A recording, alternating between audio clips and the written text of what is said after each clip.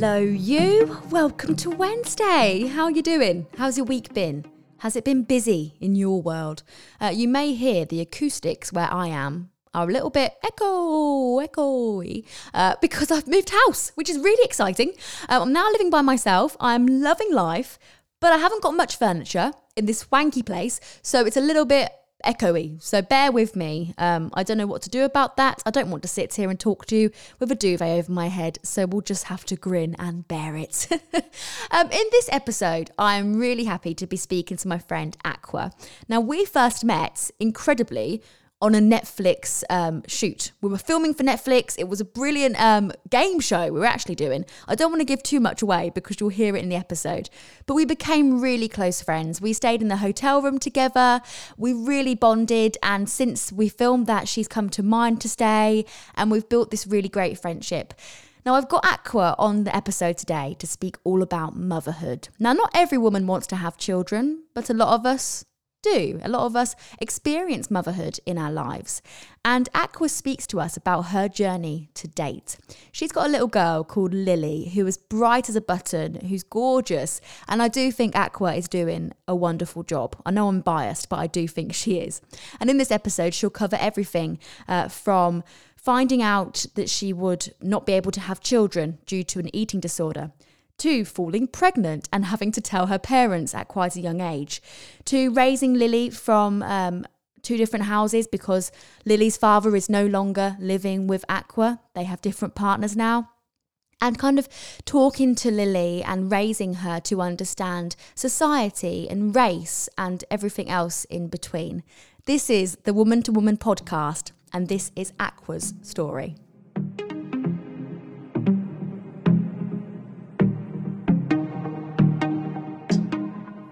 So, we start off this podcast every time by saying about how we met. And I love our story of how we met because it's so weird.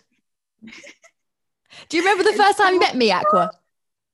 I remember we were on the Flinch game show. Yeah. And I was kind of like, oh my gosh, I can't really speak to anybody. And then you were so bubbly. I was like, yes, that's what I need right now without me having to like approach anybody. But that was when we met. To start off with, I felt like you were kind of closer to Meg, weren't you, for the first like day or so, and then me and you kind of just partnered up and were like besties. Yeah, in the same hotel room and things. Yeah. Oh, that was fun. To think back to that is just mad. How long ago was that even? It must be. Oh, I don't even. Must be 3 or 4 years. That's mad. Yeah. As if we're on Netflix though. I know. For the most random Every thing time ever. I watch it, I'm kind of like, no. Oh my God. I get sometimes random messages. Someone's like, I watched you on Flinch like years later. I'm like, okay. Do you enjoy it? What a weird experience though. So for anyone listening at home who doesn't know what it is, basically like a game show set on a farm.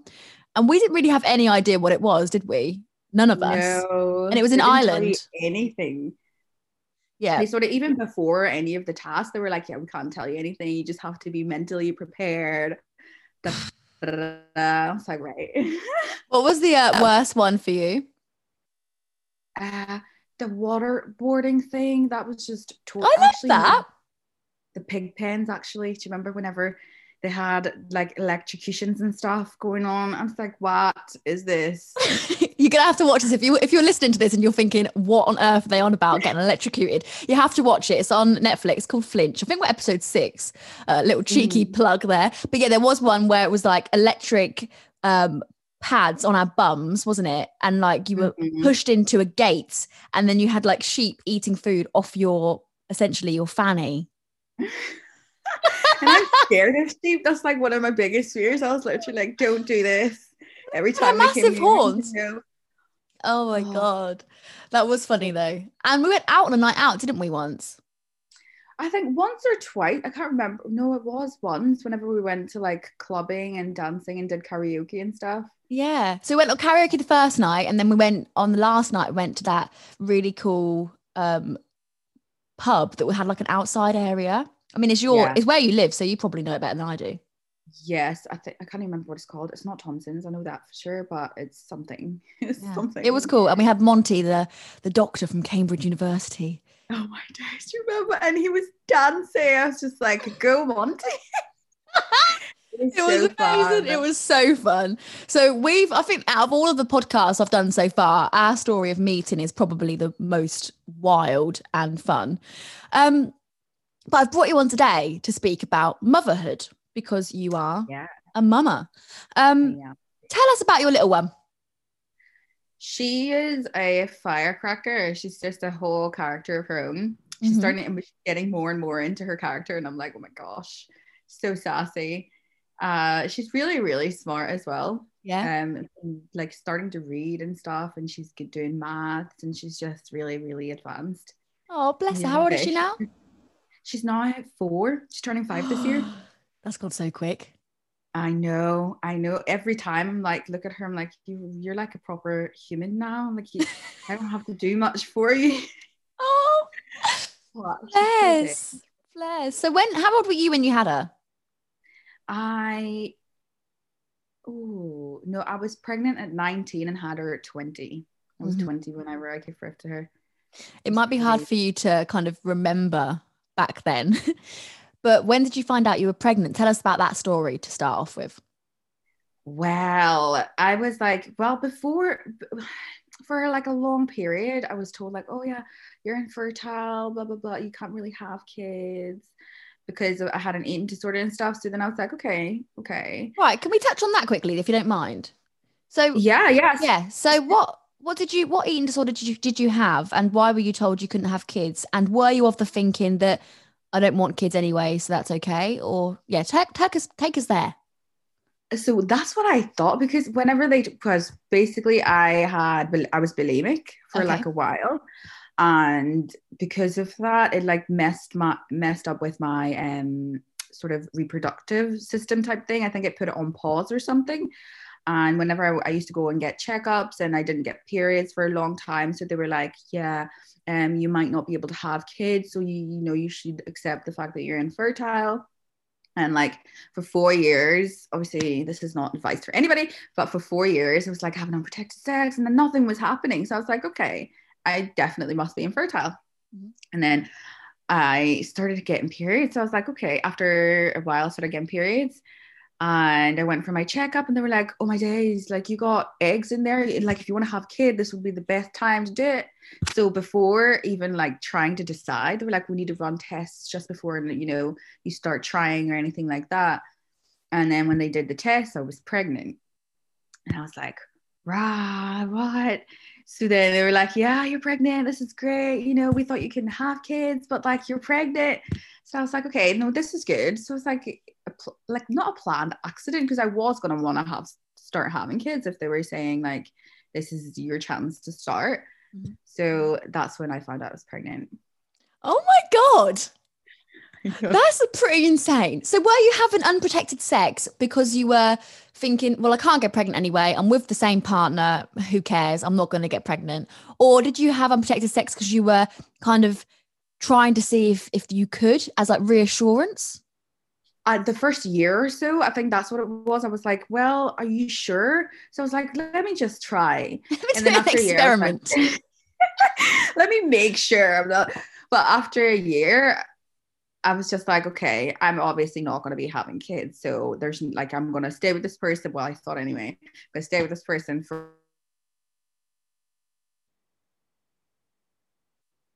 and after 4 years, it happened. So I was like, right, that's that. Here we go. And then from then, I think it just started felt like just thinking, yeah, this is it now. Like I'm pregnant, and my mom, I'm going to have to now start getting married, do this, that, and the other. Just like rushing everything. I don't think I should have done any of that, but like, yeah, that's what happened. So when you found out you were pregnant, were you at the hospital or doctors by yourself? Yes. Yeah. I was by myself. What was your initial kind of feeling and thought? Was it, oh my God, what the hell? Or was it like, hey, that's really good news? To be honest, at the start, I was like, no, like I can't be pregnant right now. Like, what is it? Because I come from like a very, very African background. Like pregnancy is so not a thing before marriage. So then I was really panicking, like even though at the back of my head, I was like, no, I would Aqua, like your Wi-Fi. You've gone like a robot. kids. It's like, not right now. So smart. And I was like, we need to make a flight. That helps because, oh, but it's This is going to be the weirdest recording ever. Okay, Aqua, you've now frozen. We will see if she unfreezes. Working from home life. I think you're back. Is that good? You were saying something really important and then it went, and then you went completely. Okay, so you were saying about when you found out how you kind of reacted, you were thinking, I can't be, I'm from a traditional family, African background, this is not the said thing. That was how you felt.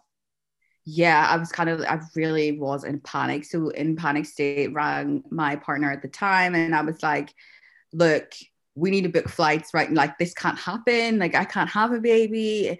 Like it's not the right time. We're not even married. I know I want children, but like not right now. And he was like, sort of talking me through being like, look, you weren't able to have kids before and by God's grace, you're pregnant. Let's just think about this before you start making rash decisions.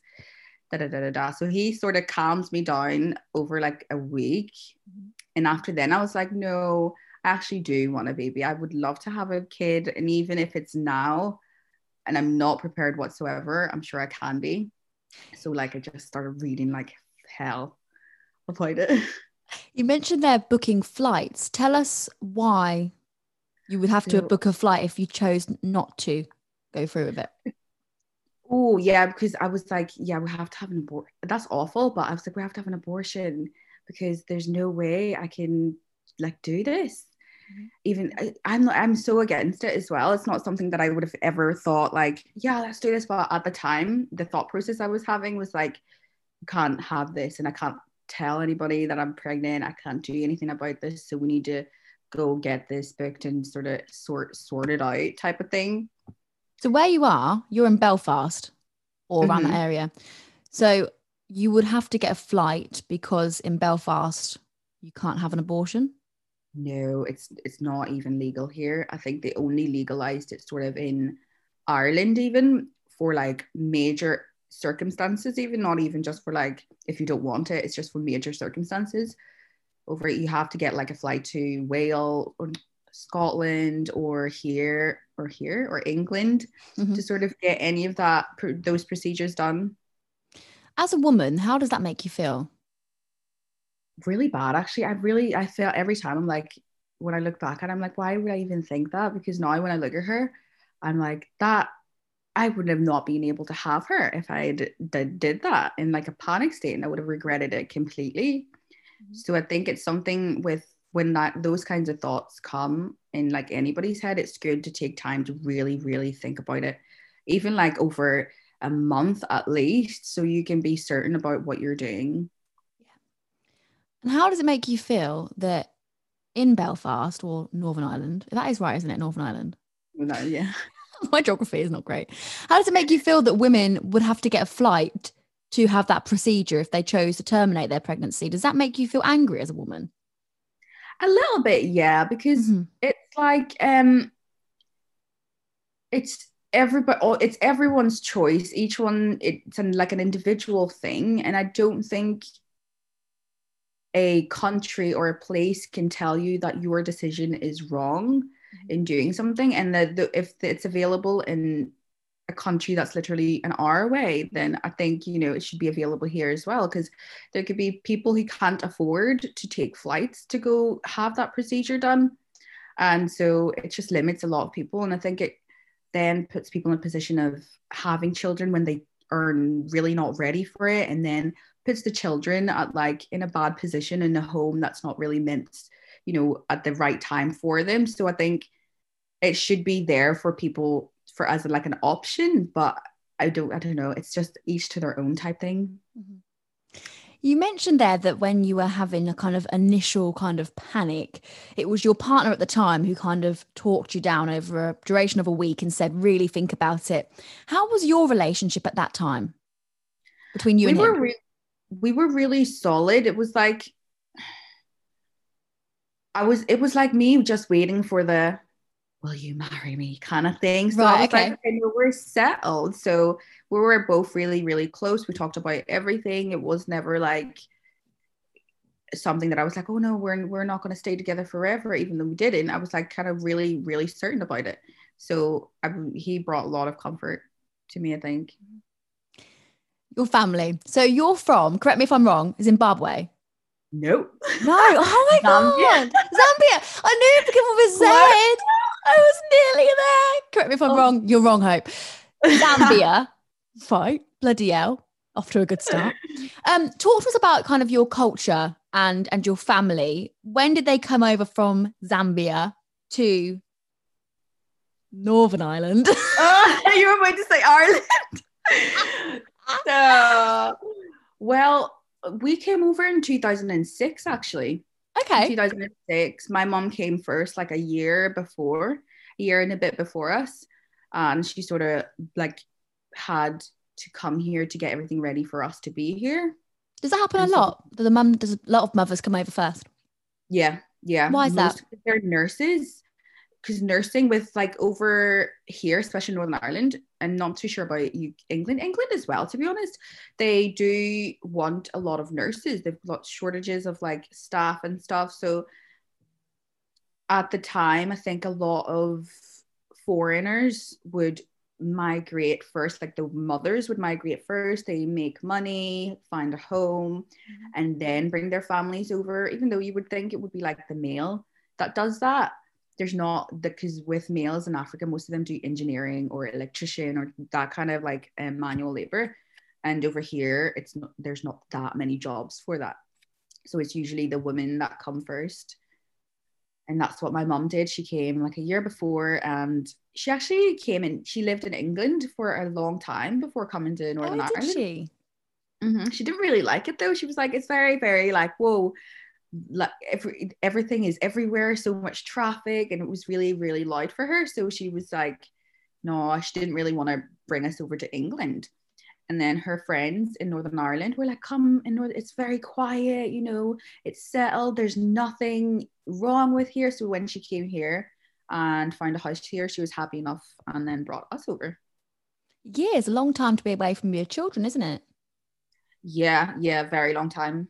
But growing up, we weren't really like, my parents used to work a lot and they used to travel quite a lot. I think because we lived in so many different countries, they would like move constantly with work and stuff. So we would be left with our aunties or our granny. So we were quite used to like being away from our parents. But it wasn't too hard. But obviously we missed them, but it wasn't too bad. But it was difficult for your mum. Oh yeah, having like no family whatsoever being here, it's mad. And then like having most of her friends were still in Zambia at the time, and like only a few of her nurse friends were here. So I'm sure she was very lonely and missed everybody from back home. What's Zambia like? It's really, really lovely. I loved being there. There's nothing I can fault it. Obviously, it is quite it's poverty stricken in certain areas, as is any country, but there's certain areas like where we grew up, especially, they're really nice areas. You've got like Victoria Falls, you've got loads of game parks there that we used to go visit, and like my nanny lives in the middle of nowhere, so it's like forest everywhere, her own river, and then just her in the middle of nowhere. Wow. It's really peaceful, and it's like because you don't really go on your phones as much, like you very, very distant from your phone whenever we go back home. So it's nice to sort of be surrounded by people and nature rather than technology and cars. Has your nanny met your little one, Lily?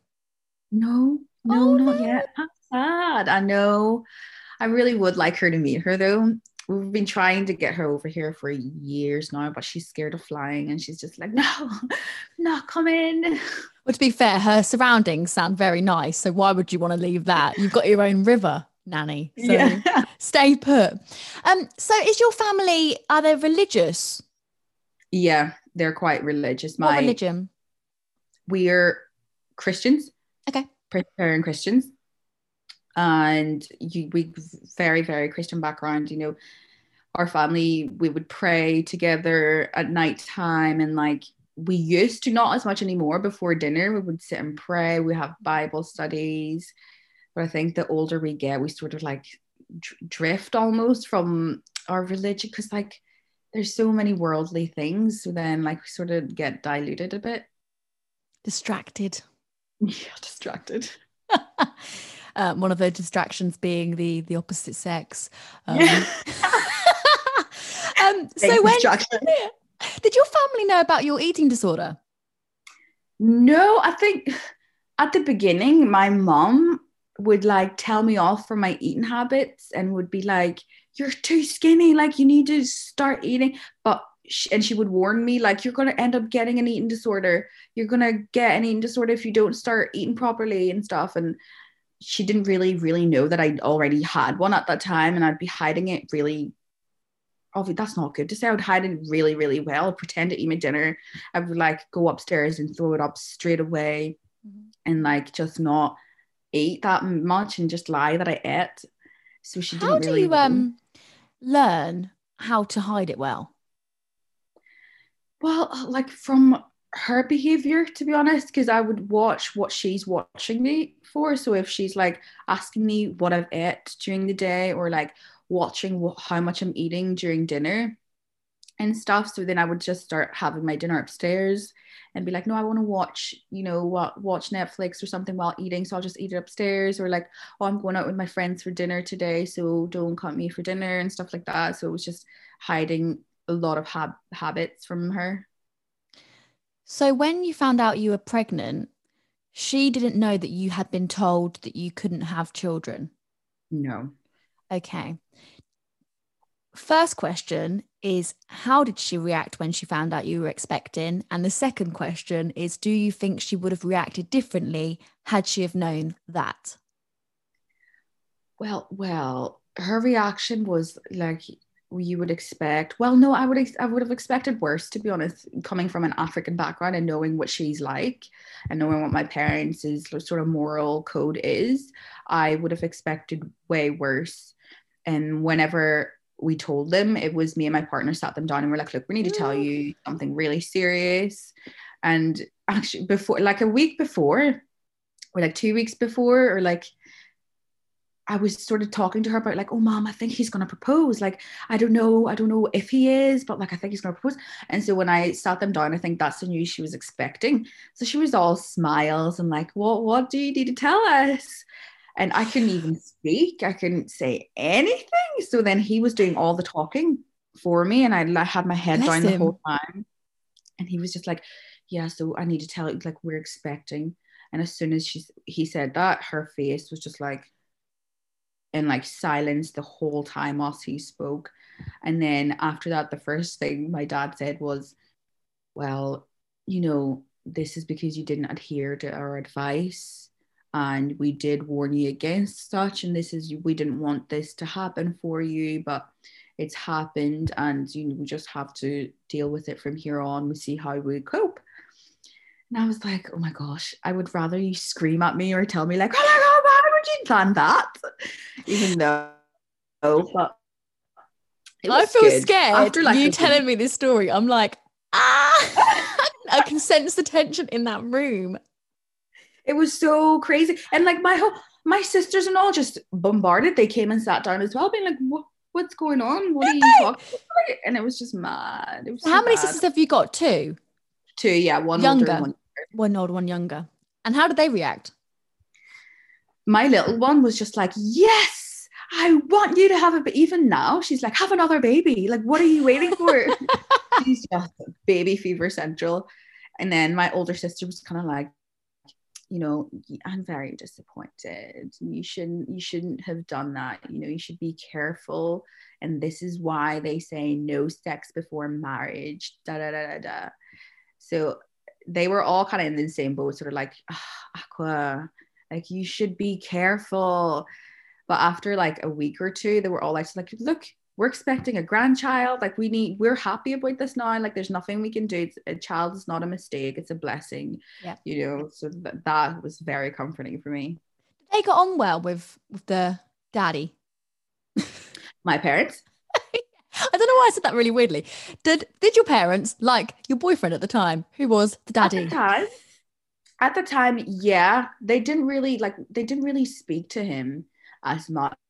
Not like speak, like they didn't really interact that much because where we come from, they see that as like, no, only until you're married will we like properly dive deep into like you guys and really try our best to like get to know.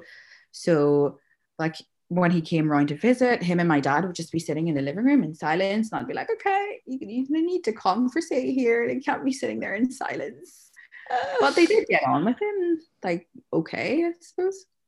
And the second question was obviously, do you think your parents would have reacted differently if they knew that you'd kind of been told you couldn't have kids? Or do you think it would have been quite similar? Um, I think, to be honest, it would have been like, yay, because obviously with anybody, if you can't have children, it's a good thing that you're able to have Yeah. children, whether it's before or after marriage. So I think it would have been different, 100%. And what about his family when you told them? How different was that?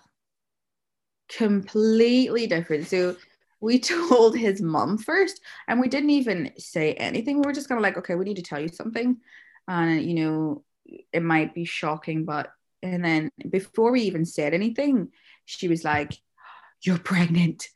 And I was like, yeah. And she was like, oh my God, I'm going to be a granny. She was screaming, shouting. And I was like, wow, you're really ready for this? He was really, really excited. God, the difference. So let's talk about your pregnancy. Obviously, as someone who'd had an eating disorder, I'm assuming it was quite challenging for you seeing the physical changes in your body. No, Okay. surprisingly, Okay. because from when I accepted after like a month and a half, I sort of accepted like I'm gonna have to really do this pregnancy properly. I don't want to have any problems because I thought because of my eating disorder, they would cause like there would be a lot of complications. So I had to sort of put it at the back of my head and put the pregnancy first. I was like, I make sure I'm eating what I need to, make sure I'm taking the vitamins and things that I need to. I didn't really look in the mirror that often, to be honest, not gonna lie, because I knew I was going to be gaining weight and I knew it's going to put me off. So I didn't really look at scales. I didn't look at mirror that much. I just sort of went with the pregnancy side of things than anything. I have seen pictures of you pregnant and you look completely different. You look like a different person. I know. Like I ballooned so much. Like my whole face and everything looks different. You It's just look like, like isn't like you showed me pictures and I was like, this isn't you. Like, are you sure that's your kid? Because that is not you in that picture. I know. I know. I was so different. I think because, and I was just kind of like, I'm eating for the baby right now. I need to make sure that the baby's eating. So I was just like eating everything and making sure. But I put on a lot of weight. Would you have A lot. described your pregnancy as kind of a simple, easy pregnancy, challenging, or horrible? It was, to be honest, my pregnancy was quite like relaxing and easy. There was no issues whatsoever. I like the only issue obviously was I had to have a C-section because my hips were just not moving. I couldn't dilate big enough. So then they were like, you need a C-section. But throughout my pregnancy, my hair grew really long, my skin was glowing, like I had no issues whatsoever. Talk to us about the first time that you saw Lily on the scan. Well, wait, can I pause for like 2 minutes? I need to Yeah. go to the charger. You're gonna be like, what? Go get the charge. That's not a problem. Here she is. I saw you looking at the corner. I was like, is she checking out her makeup? What's she doing? Gosh. Okay, let's see. I don't want this to turn off because this laptop, I don't know why it's not even charged. I always tell him, like, please keep it charged. Hey, magic sound. There we go. Okay. So, yes, the first time I saw Lily on the scan, Yep.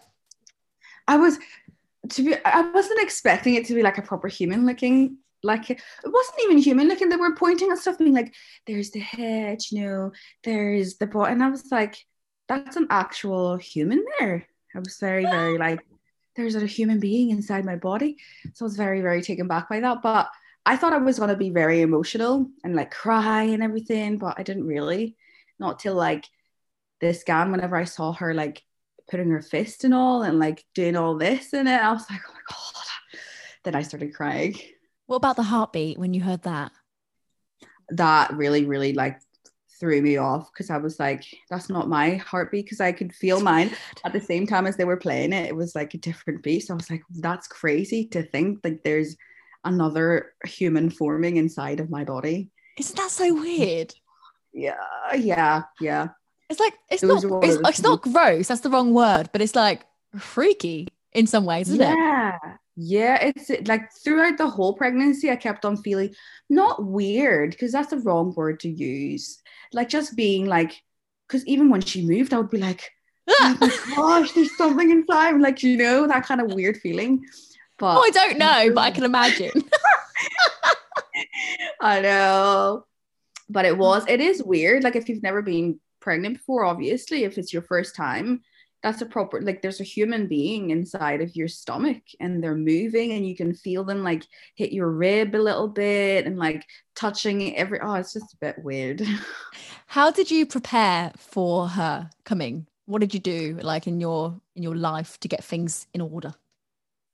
What did I do? First thing I did was like read a lot of pregnancy books and like how to be a mom and what you need to do to be a good mom, and like just properly tried my best to educate myself, and then started researching sort of like losing weight and stuff after pregnancy and like what to look out for in a baby and like the do's and don'ts and everything. And one of the things that freaked me out was like cot deaths, because there's a lot of cot deaths. So that's one thing that I was very, very anxious about. Even after she was born, I couldn't sleep for like a week because I was like watching her sleeping the whole time. It was just mad. But I just read a lot to be prepared, to be honest. Read. Do you think anyone is ever really ready? No, to be honest, no matter how many books you read or how many videos or tutorials or other people's experiences you hear about, until you are in the position yourself, you kind of decide what's going to happen. You can't allow other people to guide, like you can in a way, but it's down to you and what you do. So I don't think anybody can really be prepared for it. Tell us your birth story from start to finish. Lord. So And be as gory as you need to be. My gosh, it was mad. I thought it was gonna be like a smooth, because even like from like 23 weeks, I started searching like, can I give birth now? Like, am I able to give birth? So I was really excited to give birth, because I was like, that's a big thing in a woman's life, to give birth. I mean, like one of our biggest purposes is to give life to people. So I was like, okay, really, really excited. And then 2 weeks before, I was like, okay, started daunting on me. Like, I have to squeeze this thing out of my vagina. Like, it's going to have to come out that way. So I was really, really scared. Started doing Kegel exercises, but like the ball sitting exercises and doing all these like loosey-goosey, like to make it loosey-goosey down there. So after that, I was like waiting for my due date. My due date passed. And I was like, what's happening? I'm not even like in track. Like, what is going on? A week passed and I was like, whoa. So then I went overdue. I think you can only go overdue by 2 weeks or 10 days. How were you feeling at that point? Were you just so heavy and just, oh. Yeah, because then she started dropping and like I could feel everything was like there, like way, way down there. So I was like, if it's down there, then it should be ready to come out. I don't understand why I'm not giving birth right now. And then I started getting really like annoyed, because I was like, I've been waiting for like 9 months and like it's still not ready. Come on. I know. But then after that, they was like, right, if you don't give birth by this day, you have to come in and we're going to have to induce your labor. So then that day came. And even the night before, I couldn't even sleep properly. I was just waiting to go in. As soon as it was time to go, I was like really, really excited. We got to the hospital, and like waddling in. I was like, right, at least like let the waters break or something. But nothing happened. So I went in they did their checks and they were like, okay, we're gonna see if you're, we're gonna give you like a little tablet for in like to put it in my vagina, and then it was like induce labor. So I was like, right, okay. And they were like, it should take like sort of about, 4 hours or so, and then you'll start to feel something. And I was like, right, okay, cool. After half an hour, and I'm telling you, these contractions were like fully blown contractions. And I was sitting there like, you can't be like, I can't keep doing this for 4 hours until I start. And they were like, you're gonna have to keep it in there. That's what happens. And How would you, sorry to pause you, but for someone who hasn't had a contraction, describe the feeling if you can. Is there anything that's similar? Oh no. Even the people say it's like your period cramps times 10, and like period cramps I can take any day. But this is like the inside part of you that you've never felt before, you even never even knew had feeling, is like being like ringed and squished or something. And like it was just too much. Too much. Like I had to close my eyes and just distance myself from like reality for a minute until the pain passes, and then I'm like, right, it's back to normal. It's as if nothing happened. It's madness. But then, so after that, after the half an hour of like just pure pain, they were like, okay, we're gonna have to take it out because you seem very uncomfortable. But maybe I was no shit. They were like, you seem very like these contractions are very, very like short space of time. So like we need to take it out. So they took it out, and they took it out because I would have thought it would dissolve. How did they take it out? It was meant to. Wait do you see this one's going? It was meant to dissolve, but then they just had to like take it out again. They had to reach in there and pull it out again, and it was like a weird, like a clothy, feely looking thing. That's weird. Who's come in? Lily. That's okay. Hey, what's up?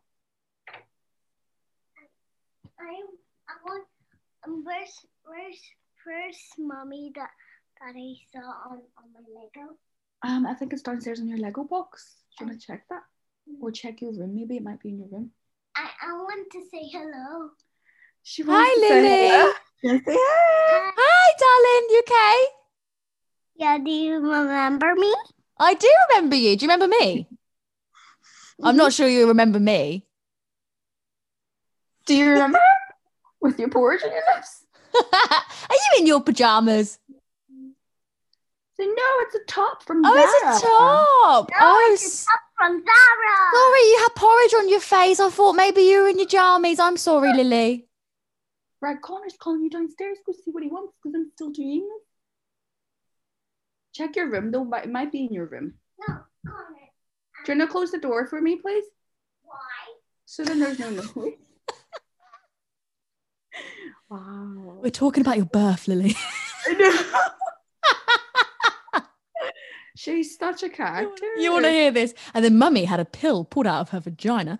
I know. Okay, so you're in too much pain. So they took that out again. I'm very surprised they done that because I thought when you were induced, it was like an injection.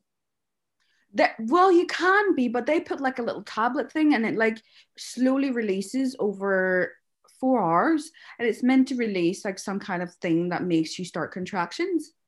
Right. Over like slow. It's a slow release tablet, but they had to take because it was way too painful. And then when they were measuring the contractions, they were like, okay, no, we need to take this out because you're very uncomfortable and you're going to cause distress for the baby inside. And I was like, okay. So they took it out and I was still contracting, and they were like, okay, you're starting to dilate. So that must have worked. It must have like kickstarted your labor. And I was like, okay, I'm dilating. But my waters didn't break. So I was like, how can I be dilating? And then my waters haven't broken yet. So what's going on? And they were like, we just have to wait or else we're going to have to break the waters. And I was like, right, okay.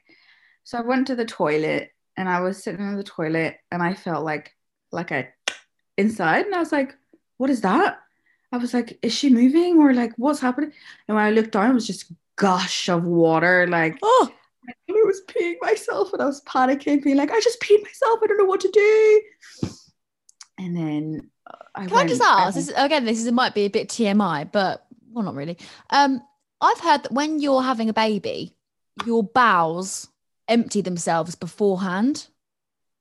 I think that's what, though, honestly, I think that's why I went to the toilet. Because when I went to the toilet, that's what I was doing. I was doing a number two. So I was like, okay, I'm just obviously here to do a poo and that's it. Yeah. But I didn't even know that was a thing that you have to go poo before you give birth. I suppose lots of tubes going on there and lots of pushing. I mean, my mum will love me for sharing this, but she pooed on all of us when we came out. That's what they say. Like something's gonna come out. You're not in control. Just let it go.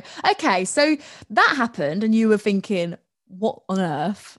I've just had a kind of waterfall going on. What did you do then? I sat in the toilet for like a minute and a half, 2 minutes, just being like, I don't know if I just peed myself. So as I was walking, it was still dripping and I was like, I'm so embarrassed. I don't know what to do. So I was walking back and this dribble was following me. Now I went back and I was like, I think my waters have broke, but I'm not too sure. And then they were like, okay, let's have a look. They had a look and they were like, yes, your waters have broken. This is good. So you're in labor now. So I was like, okay, this is good. I'm gonna be squeezing soon. But then I was feeling the pain and I was like, I don't know if I can do this, because like this is already sore enough. I don't know how I could get any further than this. So I was just sitting there waiting and waiting and waiting, and nothing was happening. After like 8 hours, I was 4 centimeters dilated. And they were like, okay, this is good. You're slowly moving, but like it's happening. And then after like 16 hours, they were like, it's still 4 centimeters dilated. So you don't know what's happening, but we just need to give it time. And I was in so much pain. Oh, I bet you were so tired as well, weren't you? No, not as tired as adrenaline. Adrenaline, yeah. Yeah. I had the gas and air and I was sucking it to the highest of heavens, just being like, take this pain away. But just anxiously waiting. So I was like, this isn't even it. Like there's more to come. I know. But then after 2 days, I was still 4 centimeters dilated. 2 days? Yeah. Oh, which is like, I was like, you can't let me. I know, right? I was like, you can't let me be in this much pain for 2 days. Like, this isn't normal. And they were like, no, we're going to have to just let you try. And I was like, no, you're going to have to like do a C-section. Because, right, at the start, after like 24 hours, my mom was there with me and she's a nurse. And she was like, you're going to have to give her a C-section because she's been 4 centimeters for far too long and nothing's happening. Yeah, and not good for baby either. And surely, I mean, this is me being very good at like my geography earlier. If there's no waters, is the baby just floating round like in nothing? And like nothing. That's what. No, I think like, there's still hitting the side of your muscles, like boom, boom. It's so squishy in there. Probably the intestines and all are like keeping her cushioned and everything. I don't even know. It doesn't feel safe though. It's like the bubble's gone. I know, right? Like the protection bubble. So I think she must have been like getting squashed or something. I don't even know. But I don't think it would have been very safe to keep her in there any longer. But they were like, no, we can't just jump to a C-section. We have to let you try. And my mom was like, look, she is in pain. And they were giving me like TENS, which is like a drip. And then every 3 minutes you click it and it releases like medicine, just like help you with your contractions. But that wasn't even working. I kept pressing it at the wrong time. And so like my contraction would have started before I could press it. I was just like, this is crazy. This is just madness.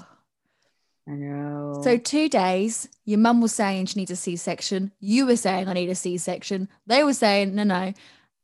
But you had a C-section. So how did you get from there to there? So before my mom was the one who first suggested a C-section after like 24 hours. But she was saying a C-section even after like 12 hours. She was like, no, you're going to need a C-section. But I was like, I don't want my belly cut open. That's not something I want. And then after the 24 hours, I was screaming like, you need to give me a C-section right now. And they were like, no, you didn't want one, so we need to try. And then after the 24 hours, they came in and they were like, okay, we're going to have to take you in for a C-section because the baby's starting to get very distressed because her heart rate started going up really fast. So they were like, we need to get her out of there in case something happens. So I was like, right, okay. So they took me to a room where they had to give me an epidural. And I have like a fear of injections, and I was watching videos of epidurals beforehand, and they just did not help whatsoever. So I Isn't was it a like, huge needle yeah, and it that goes in your goes? spine. I'm not giving any injections either. What? Oh, it's too much. And they were like, it's okay, we're just gonna inject this into one of your spine vertebrae. And I was like, yeah, you're saying that like it's such a like a thing. But I had to sign a waiver as well that they were like, we have to let you know in cases, not very often, but you could go paralyzed. And I was like, you're telling me this before you're giving, like, that's not something you should say. You literally got it there, like squirted out with your gloves on, and now you're going to tell me that I might be paralysed if I have this after being in pain for 2 days. I know. And they were just like, Luke, it's going to have to happen. We're just going to have to move on quickly because, and I was in there like, wait, I'm not ready. And they were like, we need to do this. So then like 2 doctors had my arms. No, one doctor on this side and another on this side. And I was sitting there wriggling like, wait, I'm not ready for this. And they were like, you need to stay still. And I was screaming at the top of my lungs, like, if you fucking touch me, I will sue you. Like, get away from me, blah, blah, blah, blah. And then everyone was just like, calm down. And I couldn't stay still. So they had to hold me really, really still. And then they put the anesthesia or anesthetic injection first. They were like, it's going to just sting a little bit.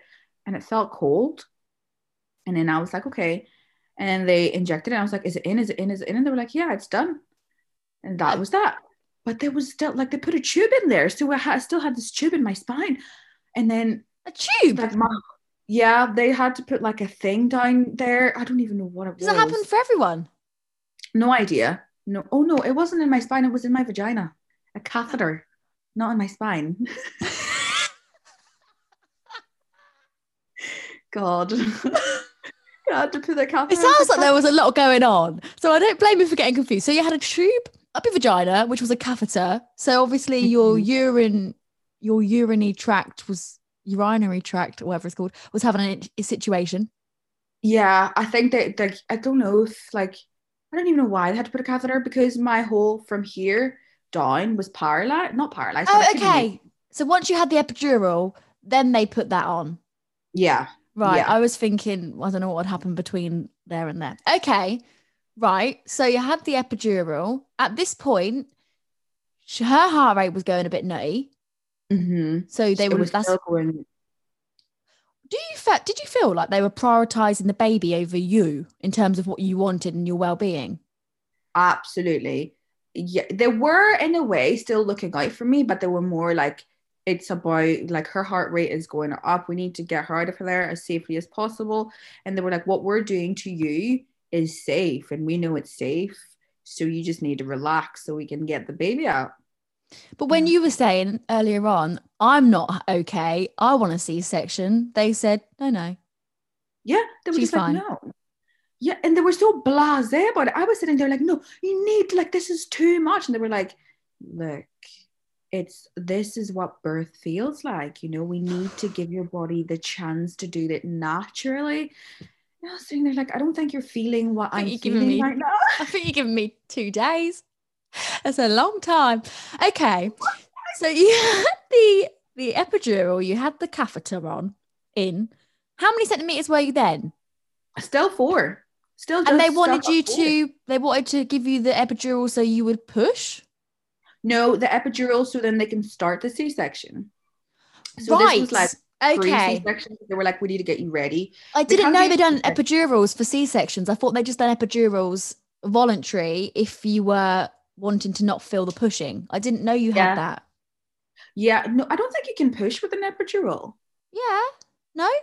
Yeah. How are you gonna push? How are you gonna feel it? You get told to. I think you get told to push. My sister had one. You get told to push, but you can't feel it. Yeah. Right. But you can't feel anything. No. Right. Why did I not do that? We'll need to. Well, you're only 4 centimeters. If you pushed, you would have ripped in half. I know. Okay. Yeah, because I thought that was right. Anyway. So I thought that they should have just given me the epidural through like the dilating. I would have thought, like, why not do that then? Yeah. I don't know. Don't know. Well, there's no point going back now and saying you want a refund. No. Epidural, you're completely numb. They start the C-section. Yeah, so I was laying on my back and they had to lift me on the back because I couldn't move. I was like just moving my head and I could not move anything. Is that really scary? Yeah, because I've never felt that. Obviously, nobody's ever felt that. But I was like, I literally can't. I'm trying to move stuff and nothing was moving. Oh. It was just so weird. And I was like, right, and you just told me previously that I could be stuck like this. So I was just having anxiety about like, what if I'm stuck? What if I just stay like this? So after that, they put me under the bed and they put a sheet up. And then they were like, just within like 5 minutes, they started. I was like, you haven't even given me time to process that you're going to cut me open here. But they were like, yeah, it's good. It started. And then they were like, you're going to feel a bit of pressure here. And it was so like just a weird, I couldn't feel it, but I could feel it, if that makes sense. Did it feel like someone was rooting round in your Yeah, insides? I could feel that they're like, they kept hitting my ribs every so often. And like, I could just feel stuff. It wasn't sore.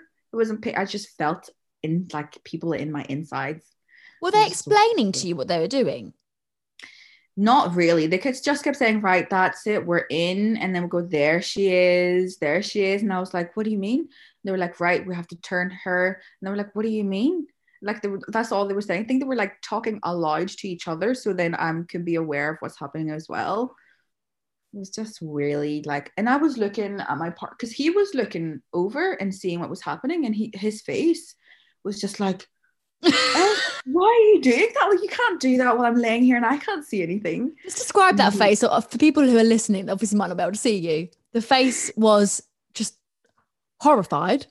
Yeah, it was like a disgust and like shock and just like what are you doing type of thing. And I was like, if you're having that face and I'm the one getting it done, I'm like, I want to see, because I want to be able to know what's happening for your face to be doing those kind of movements. And would you have wanted to see? Yeah. No, I probably would have fainted, to be honest, because I'm not good at stuff like that. But I would have wanted to see, like, is she coming out in the sack? Or like, do you take the sack away before she comes out? Like, what? I didn't really know what was going on in there and what it looked like. Okay. So they brought her out and then they put her on you? No, when they brought her out, she wasn't crying. Right, okay. So I was like, right, what's happening? Is she out? And they were like, because whenever they brought her out, they were like, there we go, she's out. And then they called the time. They put her like on scales. They told the scale, but I wasn't hearing any crying whatsoever. So I was like, oh my God, is she like alive? Or like, was that too much for her? Like, was her heart rate too much? Mm-hmm. And so after that, they gave her like a vitamin K injection. And then she started crying. So I was like, oh my God. And when I've heard her cry, I just burst into tears. So I was like, there's a human being. She's mine. Growing for months. And then, oh, it was just bliss. And then they put her on my chest only for like until they sewed me back up. And then after that, they had to put me to sleep. So then I could like have everything go back to normal and stuff. Oh, so it was really bizarre to have her on my chest, knowing that she was just in my belly 2 seconds ago, and now she's on my chest and she's real and like it's an actual human being. It was very, very surreal. Did you have her name already planned? Oh yeah. And when you saw her, you were like, it fits. Yeah. I thought it wasn't going to be honest. I thought I was going to have to change her name to Daisy. Mm-hmm. But no, she fit. She's really suited Lily. So when you come round after you had your operation and you came round, did you spend some time in hospital with her?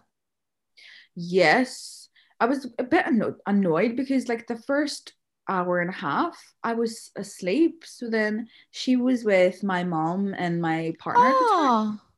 I know. So I was like, I was a bit like annoyed at that. But I think I was very emotional at the time. And I was just like, I would be annoyed about that. I'd be like, no, you don't get to see her first. I know. I mean, your partner, okay, but not your mum. I know. I was like, that she's gonna think you're her mum or something. Like I'm the one that she went to Bournemouth first, but I had to get over it after like. Imagine just walking in, your mum breastfeeding her. You'd be like, what on earth are you doing? I would be in shit like, no, I would be kicking her out. But she was great. She was such like so hands-on. And every time she'd be like, no, you need to rest. Let me take her, you need to sleep. And I'd be like, that's my baby. And you're really taking over right now. But no, she was really, really helpful. And obviously when you have a C-section, it takes longer for you to be able to move and be able to do things. So was it a lot of pain? I was on a lot of cocodamol and codeine, to be honest. So like the pain was not that much.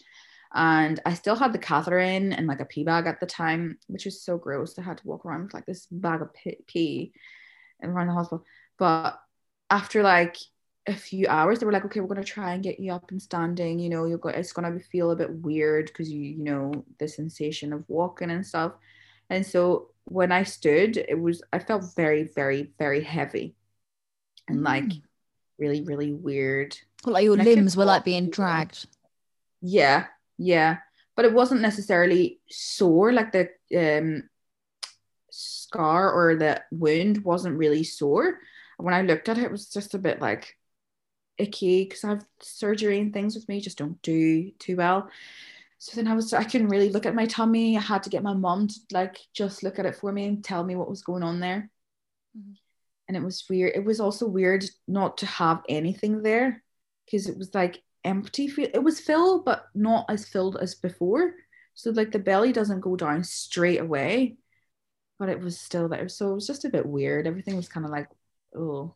I don't know why I'm surprised that the belly still has that kind of deflation thing, even when you've had a C-section, because for me, that would have been like instant. That feels more instant. You would have thought so. I thought it would be instant, but it was like not as big as, because my belly was big, like it was big, and so it went from like this size to like this size, so it wasn't a massive difference. I could still tell like there was stuff that's still not right in there.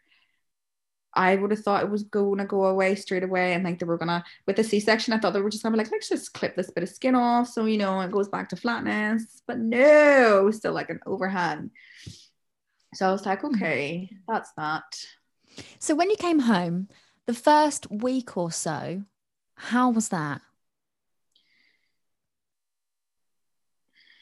It was anxiety driven for me. Very, very anxiety. Because when I first arrived home, it wasn't as sore because I was on so many medications, and then I had to keep getting blood thinners, which I'm really scared of injections. So like it was a week of hell for me having to get injections all the time. And then my mom kept having to like clean my C-section wound. And I was just like, oh, this is too much. And then I like walking was a bit much. And I was just like, no. And then with her, I had a lot of anxiety about like, what if she suffocates, or like, what if she's not breathing properly? It was more whenever she's sleeping. I had, because when she was, I just read too much about cot deaths. And so when she was sleeping, I would be watching her the whole time. And then I would get my mom to watch her so that I can sleep for like a few hours. And then whenever I wake up again, I'd go back to watching her like sleep the whole time for like a week. So it was very different. Did you try to breastfeed? Yes, from like the minute she was born, because I really, really wanted to breastfeed, like for until she was 3, because that's very advised to like keep breastfeeding on as long as possible. It's good for them. And the first time in the hospital, it was really frustrating, to be honest. I was like crying and everything because nobody tells you like this is what it feels like when it's right. And like when they latch on, it's this feeling where it's like a vacuum almost. And I couldn't get that. But when the nurse came over, all she did was just put the boob in her mouth and it would happen. So I was like, well, how come you can do it? And I'm failing for like a long time. So that really stressed me out. You used the word failing there. Did it feel like you were a failure? Yeah, to be honest, because that was like one of the first things you had to do as a mom is breastfeed. So I was like, I can't even breastfeed properly here. And like, how am I going to be able to raise a child if I can't even breastfeed properly? Did you get that? Were you able to do it? Yeah, eventually I was like, because you have to put your tit to their nose so they can smell like the milk, and then they would latch on themselves. So she had to learn to latch on just as much as I had to learn to put like the boob into her mouth. And so it was like a thing we had to learn together. But then because I was really stressing about it, and then I was worrying that she's not eating enough and she's not like getting enough, I started panicking, and then I started combination feeding. So I would breastfeed, but then if I felt like it wasn't enough, I'd give her a bottle at the same time. Is that Which advisable? you can do it. They try to tell you just to like just keep on doing the breastfeeding, because then eventually she will get it, because if you start combination, they start preferring the bottle because it's easier. You just put it in their mouths and they suck, and that's it. But and I think she started liking the bottle more. Even though I was breastfeeding still, she started liking the bottle more, and she would like push the boob out of her face, and I'd be like, "Brah." So then I started I know, it's like, why? I started pumping and putting it in a bottle for her, so she was still getting breast milk for a long time, just not the way I wanted it to. So after like a month, she weaned herself off. She would not take the breast because I was giving her more bottle than I was my boob. So it was really sad that way. It's really odd, isn't it? But that, I mean, I only know that breastfeeding is challenging because I've had a sister, I've got a sister who's got 3 children, but you don't get told that it's something that you have to work at. It's just boobs are for feeding your baby, but you're not told that not everyone is able to do it, Mm-hmm. and that it's hard. Yeah. Yeah, they don't tell you enough. They tell you too much about the post. Okay, no, they do warn you about postnatal. That's the one thing that they tell you about. It's just keep watching your postnatal, but they don't really tell you too much about it. Like, yeah, they give you books and stuff, and there's these classes, but it doesn't compare to what actually happens.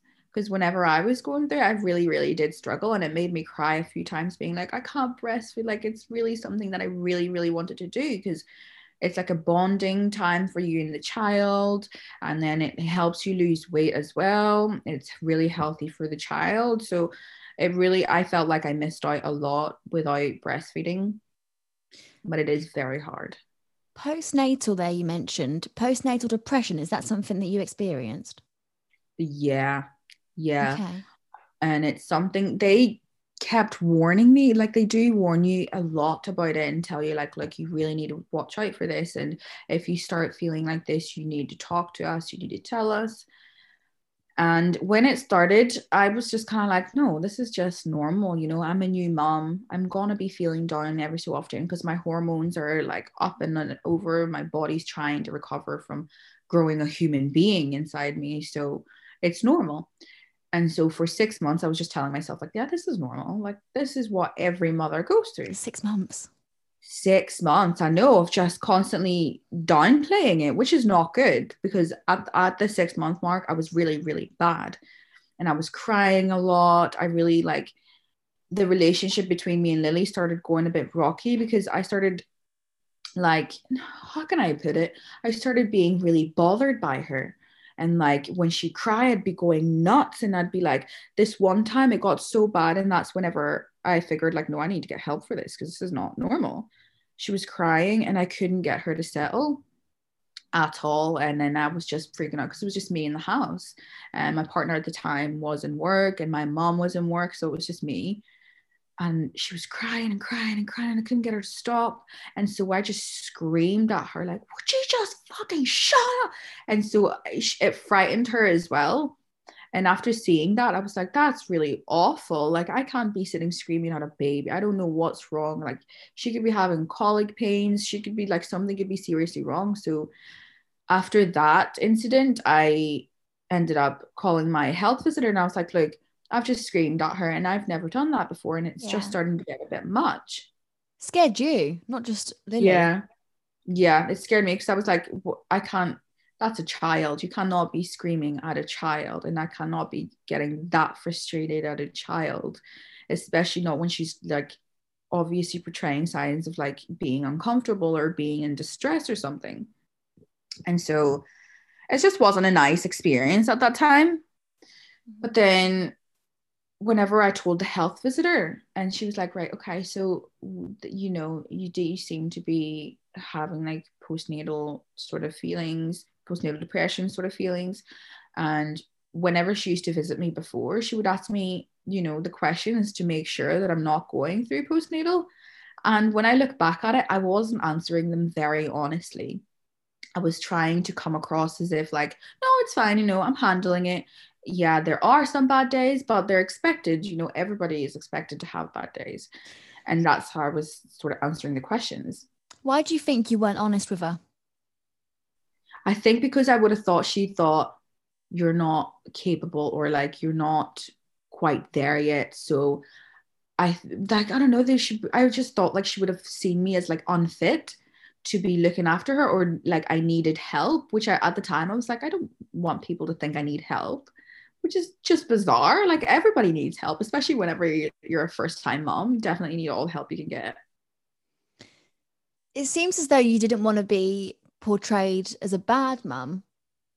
Mm-hmm. Is that something that you constantly feel when you enter motherhood or enter even pregnancy, that you're feeling like everyone's judging you? Yeah, definitely. Even to this day, literally like yesterday, because we have a blackboard in the house, and on the blackboard I write sort of stuff to remind me things all the time. And on it the other day I wrote on it, what did I write? How to better my parenting experience for both me and her. And like on the other side of it, I wrote, I need to be a better parent.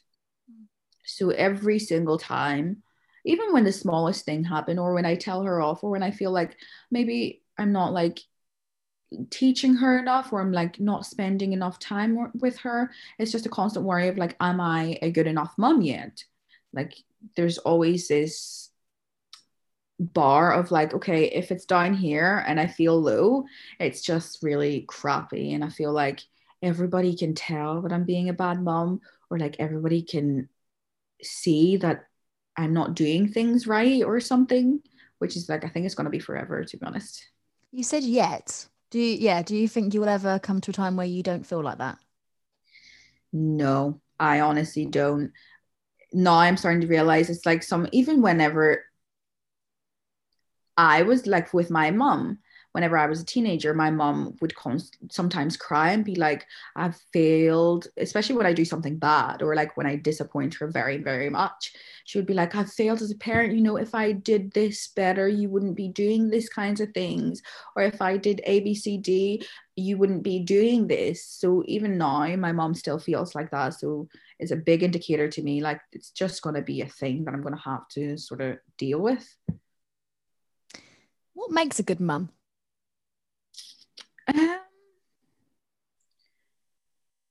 I think that what does make a good mum? That question's meant to be hard to answer, because that's the point, Aqua, I was trying to make. I know it. In a metaphorical way. What makes a good mum?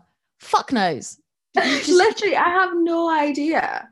I have no clue. What to me, when I look at other people, I think, especially with social media and like these vloggers that own, most of the time, all they put up is their perfect mumming experience and how their kids are doing so good. And I look at other people's kids and I'm like, wow, how come I'm not quite there yet? And I'm not as in love with parenting as everybody seems to be. Sometimes I'm just sitting there like, oh my God, how am I going to do this? So I really don't know what makes a good mom or a good parent. Have you ever felt during your pregnancy, or when you've maybe first had Lily, or even now, ever felt lonely? Like you're just doing it by yourself? Yeah. And no one else in the world knows how it feels? Yeah. Literally. I think that was more like maximized whenever I split up with my ex-partner, because actually no, even before, whenever I was with my ex at the time, God bless him, and like I'm not saying anything negative towards him. I think with everybody, everyone's going to be a first-time parent at one stage, and you don't have a rule book. You literally have to figure things out as you go along. And so when at the time, because I had read so many books and I was like pinpointing everything, being like, okay, I've done this, which means it's good. I've done this, which means, I'm ticking off these things, which to me, I was looking at myself. I'm like, okay, I'm doing the right things. And then I would look at him and I'm like, why are you not doing the same things I'm doing? Obviously, like I must be the only person that's like doing this. And I felt like I'm the only like parent that's doing this, because he would be out working. And so I'd be at home doing nearly all the things. And then when we split up, it was like, because I had her most of the time. So I was like, I'm the parent. I'm the one that's guiding her. I'm the one that's giving her the moral code. I'm the one that's deciding with dentists and schools. I'm the one that's doing most of the things. And so even now, I still feel like that. I feel like it's going to be me most of the time, because I can't let someone else tell me what to do with my child. Did you have any friends who were having babies at the same time? No, not until like a year later. Sorry, go on. No, well, a year later, one of our friends in our group of friends had a baby as well. And then another year later, and one of our other friends had a baby. So the three of us have children now. Is that nice? It is, yes. It's good to talk to a mom and be like, share all these momming experiences and all these struggles that we're having. And like the other day, I took Lily to go see Brooklyn, which is the daughter of the friend I was talking about, Nicole. And even just being around a parent, knowing like, okay, you're probably feeling the same as I am sometimes. Mm-hmm. And we talk about these things, and she reassures me in how I'm feeling, and be like, girl, I'm feeling the same. Like, you don't need to worry about that. And so it gives comfort. I want to touch on identity. Again, I don't know, because I'm not a mother, but I assume that it can feel a little bit weird when you've become a mother, because that's kind of becomes your primary role, and you might have a crisis in terms of you in your head being like, who am I? What am I doing? Did you experience that identity crisis? Yeah, I think I still am experiencing identity crisis, to be honest, because the person I was before Lily was just a completely different person. And so for me, that was my identity. That was the person I was like in line with who I want to be, the person I want to portray myself as, the person I want people to think I am. And then whenever I became a mom, it was like, okay, now I need to become a mom, and like people need to see me as a mom, and I need to have a completely different personality. I need to think differently about things. And even now I kind of worry and be like, I don't know what to do. I don't know how to behave. I don't know whether this is really me, or I'm just pretending like this is me because I'm a mom, like those kinds of feelings. It's really unusual, isn't it? I mean, I'm saying that because I don't know. Like, I feel like I know myself, but it must feel like, what's going on? And do you feel like you kind of forget you? Yeah, I really, really do. And it gets to a point where, like, recently, especially, I've been sort of like, I need to find myself. So I've been reading like self-help books. I've been reading like holistic healing. So I'm like, I really don't know myself as much as I think I do. And I really need to look within myself and see what type of person I actually am. Because now that I've got a different role, which is a mother, different compared to the way I was thinking. The life that I wanted to live is not going to be the life that I am now. So I'm having to sort of rejig everything and be like, okay, is this really the type of person that I want to be? What morals do I want to have? Like, what things do I view in what way? So like everything really. And I have to read so many books just to be sure of whether I am really who I say I am. Well, you're definitely proactive. I mean, that's for sure. Have a little read at a book if you're unsure. Did you feel like you lost any of your friends when you either found out you were pregnant or when you had Lily? Did you feel like you lost people, and did you think they viewed you differently? Yeah, to be honest, because before Lily, mm-hmm. I've always had way more guy friends than I've had girlfriends anyway.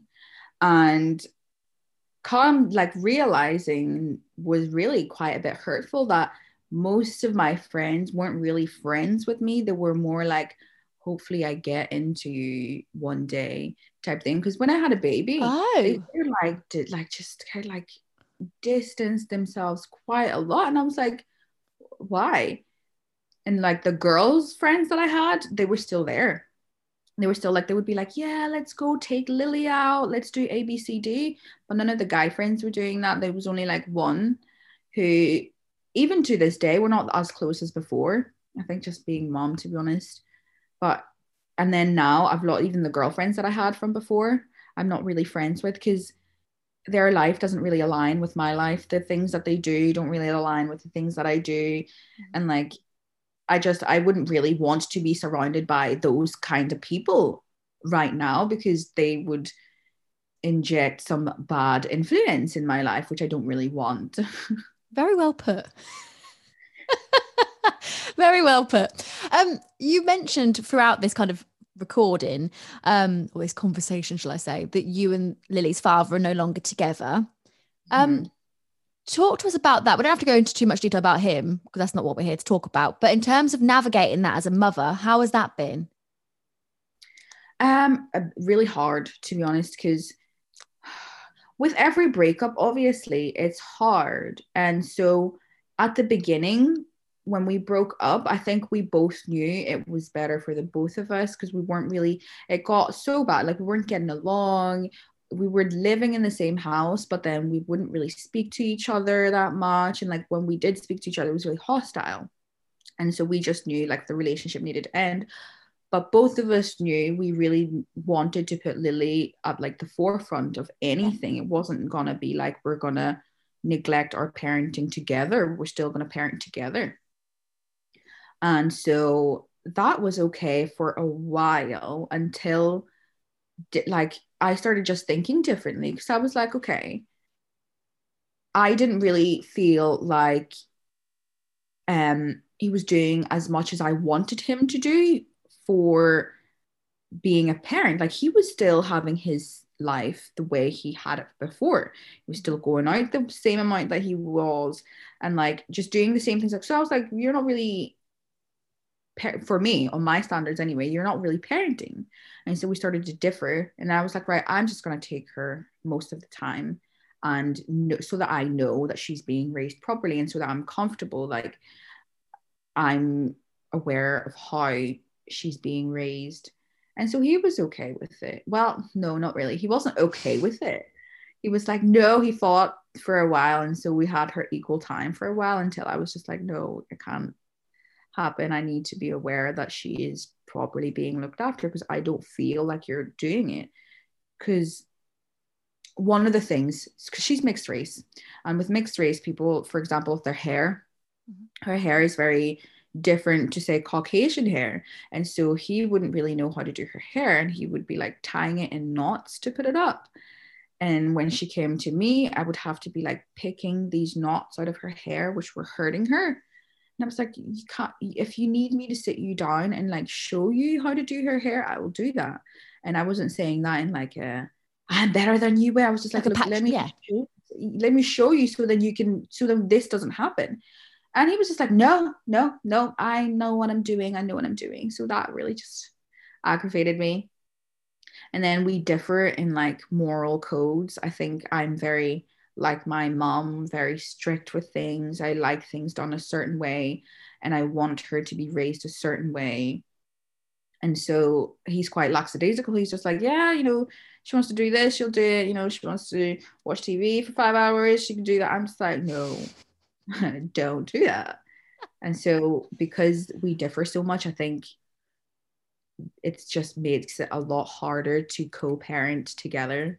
5 hours, a long time to watch telly. Isn't it? long time. Long time. I'll back you on that. Okay. That's interesting. And now that you're with someone new, how has that been in terms of introducing him to Lily? And a bit rocky, to be honest. What we had agreed, both of us sort of agreed that if we do meet someone, we would introduce each other to them before we introduce them to Lily so that the other person can be comfortable with, the person that's going to be around their child. And so that's what I tried to do. I tried to get them to meet up before I introduced Lily to Connor. And I tried my very best to do that, but because of the pandemic and all that, I moved here before he got to meet Tyler. And so I was seeing him for like a year because I wasn't really sure whether we were going to be together or like what's going to happen. And so because my mom works in hospitals, and at the time the pandemic was like a big thing, so I was really worried in case we caught COVID or anything. So I was like, okay, you go to your dad so it's safe there, and I'll go with Connor and I'll stay there for a while. And so during that, I was like, right, you guys need to meet up because I'm not going to be going for months without seeing my child. That's not okay. And so they met up, and that was fine. We had the conversation that was very important to me, where he was comfortable enough. That was the person that was also going to be around his child. He was comfortable enough saying, yes, that's your ex. That's, you know, that's the father of the child, but there's nothing there. And they were both okay with it.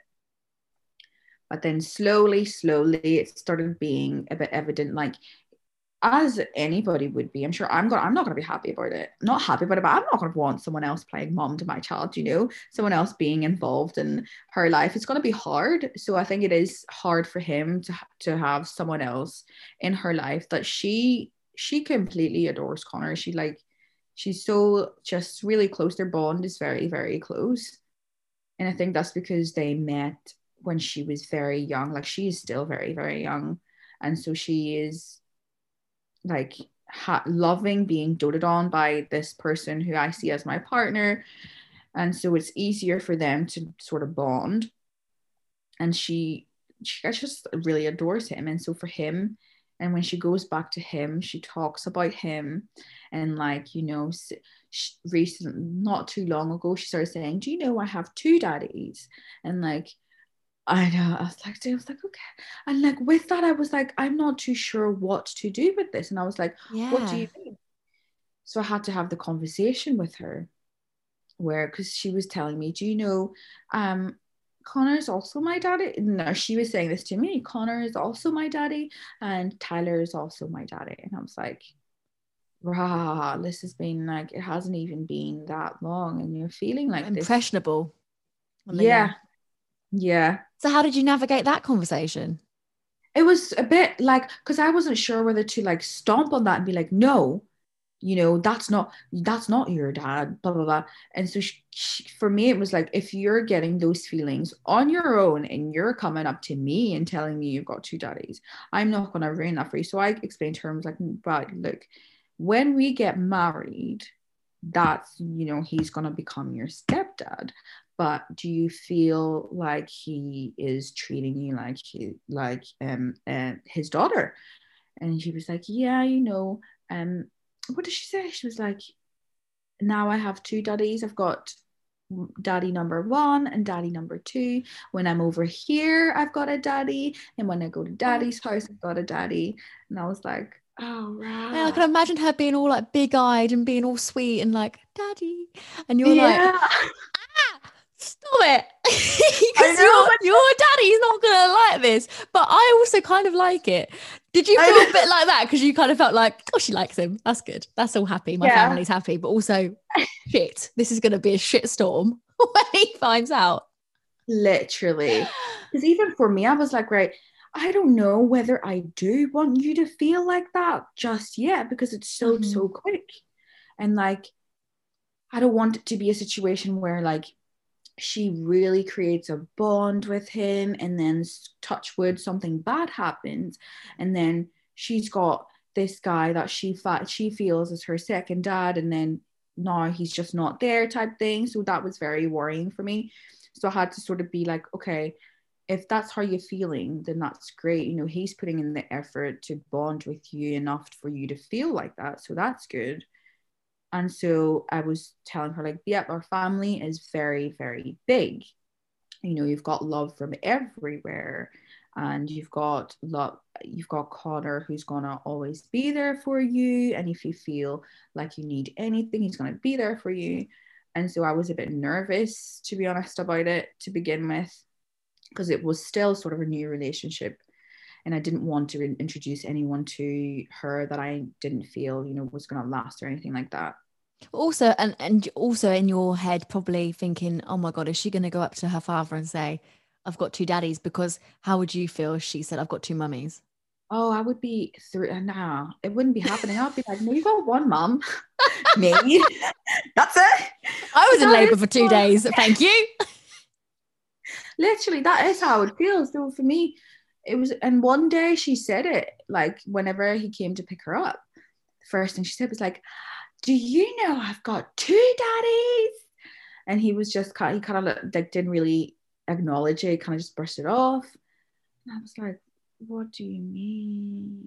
Because the thing is with kids, and again, correct me if I'm wrong because I'm not a mum, but like if you pick up on a word, if they say a swear word or something, you make a big deal, they're more likely to say it. Whereas if you just ignore it, they might stop. Yeah, they might just calm it down. But she didn't stop. It was like she was like testing it out to see what people's reactions were bless her. towards it. And even to my granddad, to my dad, she would go up and be like, Granda, you know that I have two daddies? And my dad would just be like, oh, right, is that right? And she would sort of stare at him to see. And like, she's clever. She's very, very clever.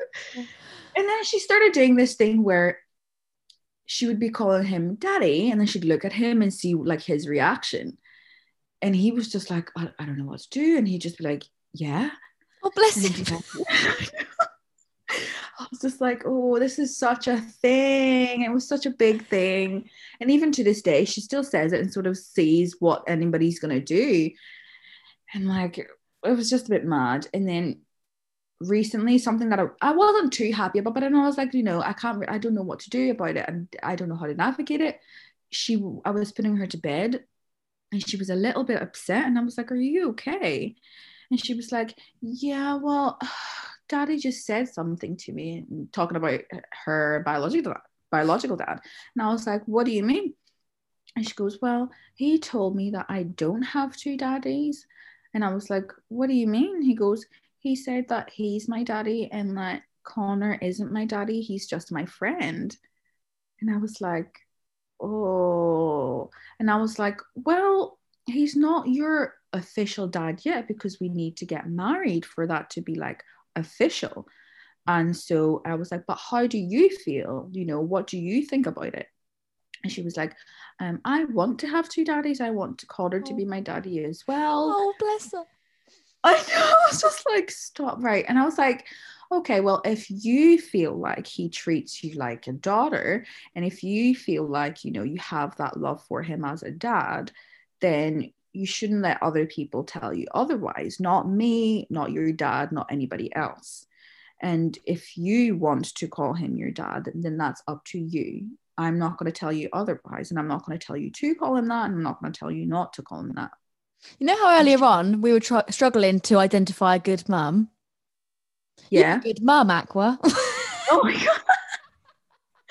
I try my best. Sometimes it feels so the opposite. But in times like that, I really have to be I feel like I have to be sensitive towards her feelings. Because I think with kids, a lot of people think like we have to think for them and we make the decisions for them. But I think they have to be involved in a lot of what happens to them and what goes on around their lives. So I think I try and give her as much say as I possibly can. Have you, and are you going to have the chat with her biological father about this two daddy situation, or just leave it? I did because after she told me, because she was really upset. And then after I said, what do you feel? She was like, well, I want to have two daddies and I want Connor to still be my daddy. And I was like, well, that's up to you. And, if your daddy says that to you again, you tell him, well, this is how I feel. And I wouldn't like it if you told me how to feel. Bless her. And so after that, I was really a bit annoyed because I felt like it was almost telling her that her feelings are incorrect and like what she's feeling isn't right. She needs to feel a certain way instead. But you can also appreciate how he would feel hurt. Absolutely. I was like, that's what I said to him as well. I was like, look, I do appreciate that's a big thing. And I reassured him. I was like, look, you're her dad. That's never, ever going to change. It's not something that can be taken away from you. But you have to realize, like, if we're trying to have a family together, that's going to be detrimental to the way she's thinking of our family dynamic. Because then she's going to be like, well, that's not my dad. My dad told me that that's not my dad. So what these feelings that I'm having are wrong. And so I explained to him, like, I think we should like almost give her a choice as well, rather than tell her she's wrong. And if you want to explain to her, like, if you feel like he is treating you like a daughter, that's absolutely fine. But I just remind you, I'm also your dad, and I'm your biological dad, and he's your stepdad, type of thing. And that's how I would have preferred he navigated the conversation, rather than, because she was upset. You could tell she wasn't too happy about the fact that she got told that he's only her friend. And Is so that... when I made... Sorry. No, go ahead. Carry on. No, saying when I made him aware of that, he was sort of like, I get where you're coming from, but I just don't think it's okay to tell her that until you're married, which I was like, I agree. I agree with what you're saying. I don't think it's very good to be telling her, like, yeah, that's your dad. But I don't think, I didn't introduce that to her. She's the one that came up to us and told us I have two daddies. So I don't think it's right to stomp on that. I sat her down and explained, you have a dad who's your biological dad. So you've got your biological parents. And then once we get married, Connor will be your stepdad. So you will get to have two dads. She goes, so can I not just have two dads? And so I try to navigate that as best as I possibly could without interfering with how she's feeling, because then that, I feel, would be detrimental to our family dynamic later on in life. Because if when me and Connor have kids, they're going to be calling him dad, and then I don't want her to feel like the one that's left out, the only one that calls him Connor, or the only one that feels like that's not my dad, that's my friend. Do you know? And why would you have a 27-year-old friend? He doesn't want to go into school saying, I've got a friend, he's 27, he's a man. So wrong. The child line come round. Social services. That's not funny to joke about, FYI. We're laughing, but that's not funny. What was I going to say? You mentioned how you have to really think things through, and you think from her point of view before you kind of answer these questions. And it must be really challenging when kids ask you questions that take you back, because you're a bit like, oh, wasn't ready for that. And they do, because they're curious. Is that one of the biggest challenges, not reacting on emotions, but trying to think logically before you answer children or have conversations? What challenges do you face as a mother? 100%. I think most of the time is figuring out whether the information that I am giving her and the things that I'm teaching her are right according to my moral code, not anybody else's, but mine. And whenever she comes to me with situations or anything, I kind of like try and step into her shoes, because it's not that long ago I would be looking at my mom with like, why are you saying these things to me, and why are you using such language with me and your child, type of thing. So I always have that at the forefront to sort of think I don't want her to get those feelings. So every time she asks me something like really like strange, I would tell her like, we need to have a conversation about this, and we will have a conversation about this. Let me just have a think about how to explain it to you, because sometimes it's going to be hard for me to say these things to you. So I need to find a way to tell you it properly. And she gets that. She waits until I can figure out how to say these things. And like, you're on your blackboard thinking, fuck. What was I going to write? Yeah. Mummy, what's sex? Yeah. Yeah.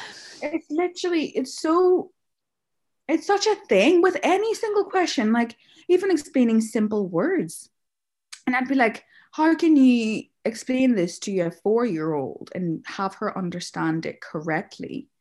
It's so hard. Even like recently I've had to start talking to her about things that I think every parent needs to talk to their children about, which is like being safe, and like the no pants rule, and like stranger danger, and like no pants rule. The no pants rule, then no touch rule, the good touch bad touch, something. I've never heard of that. I said that so wrong. Not the no pants rule, the no touch rule, the good touch bad touch rule. But I had to sit her down and say to her like, look, no pants rule.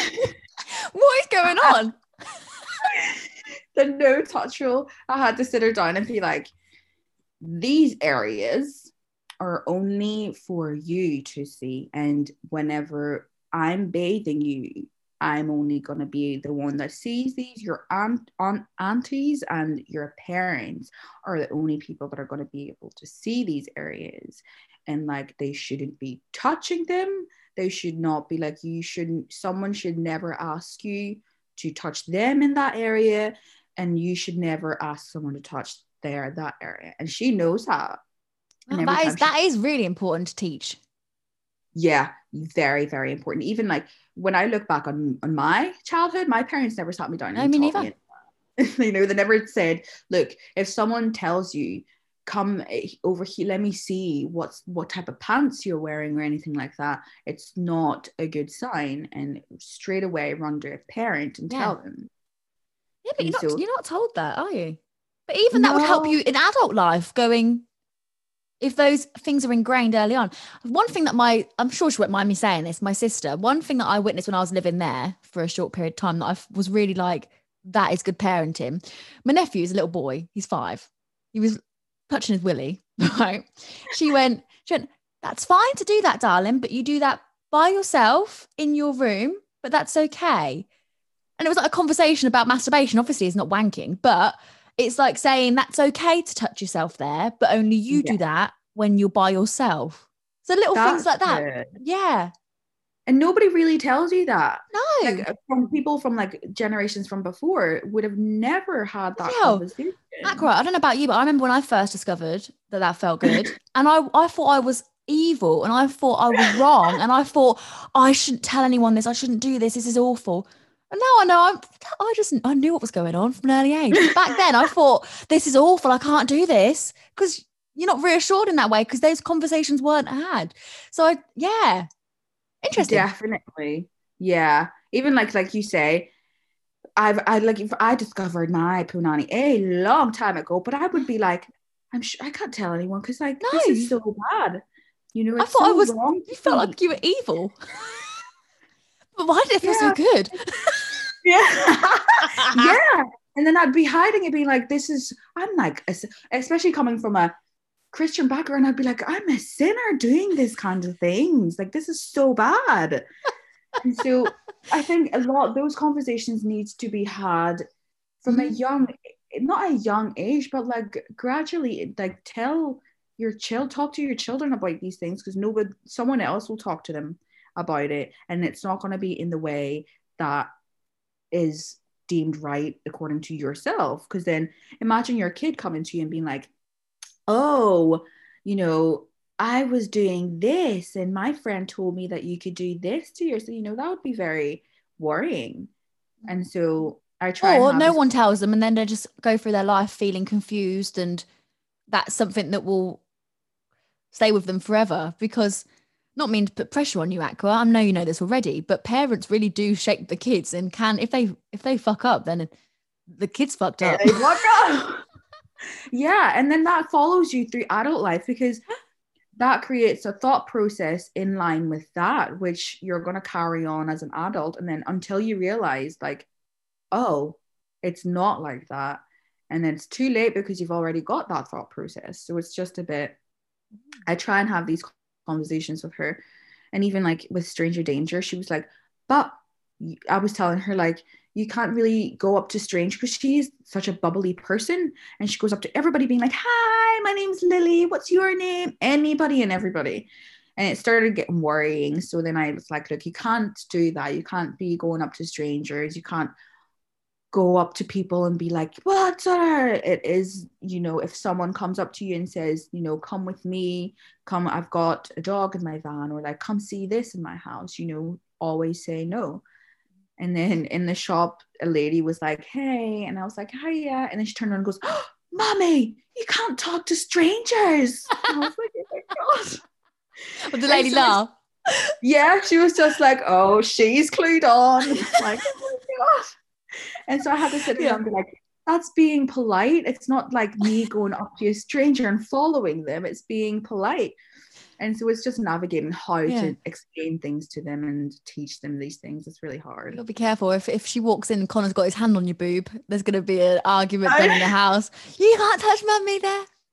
No, he's allowed. Even when I walk around and like, sometimes like in the morning, if I'm going to the toilet or something in the morning and she's up before me and I'm wearing like a pajama top and like no bottoms, and she'd be like, Mommy, you know, you're meant to hide those parts. You can't show your bathing suit to people.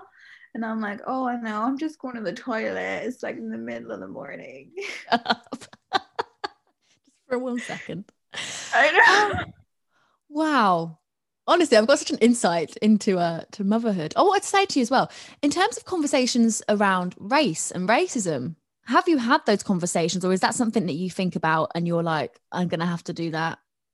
I mean, Yeah. even as a Caucasian, if I had Caucasian children, then I would still have that conversation to educate. Yeah, 100%. But obviously a very different conversation, I suppose. Yeah, different in the way, like you would just need to explain it from the point of view for people that aren't Caucasian, because they would be the ones that would be more racially attacked than, you know, Caucasian people.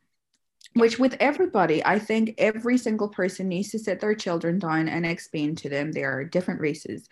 This is what happens to certain people, and this is how certain people are treated because of their race or color or religion. And I've had to sit her down and sort of tell her like we are different. We are different in a way that's just to do with our skin color. It doesn't mean we're different inside, doesn't mean we're a different kind of people. We're just different. Everybody is different. And she's just like, wow, she loves her brown skin. She loves her hair. She's in love with the person that she is, which I'm thankful for. But she also recognizes that there's different types of people. And she loves them for like whatever they are. She never sees the difference. And there was this show, this kids program that it wasn't even me that picked it up. It's Connor that picked it up. They were watching this show together, and in the characters, they had humans which were dressed as humans, and they were just normal characteristics, blonde hair, white skin.